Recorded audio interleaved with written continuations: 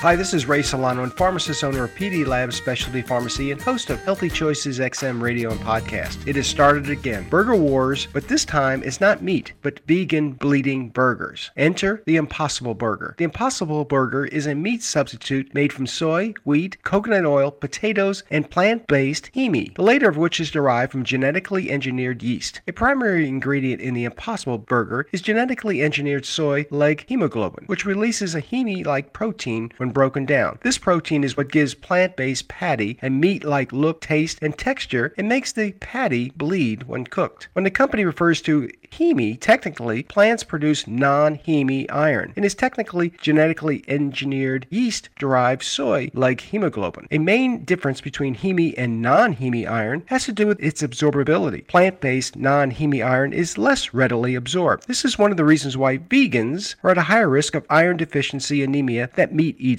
One fact we should all be aware of: 99% of soy is genetically modified to be resistant to glyphosate or Roundup. Most soy crops are sprayed with Roundup and are present in our food supply. I'm sure the Burger King Meatless Whopper is not organic or GMO free and can be another list of fast foods to avoid. Confused? Protect your mitochondria. Your personal powerhouse is found in every cell of your body to help ward off the daily threats to your health. Try Dr. Capasso's MitoBlast 2, specially formulated to act as a neutralizer to allow your body's immune system to remain strong. I take 2 capsules twice a day. I call it my exercise in a bottle. Check out our website, pdlabsrx.com, or call us at 512-219-0724 and ask for the Family Talk 131 special. Listen to my weekly podcast, Healthy Choices XM, found in the App Store and on our website, pdlabsrx.com. Remember, you have a choice in your healthcare.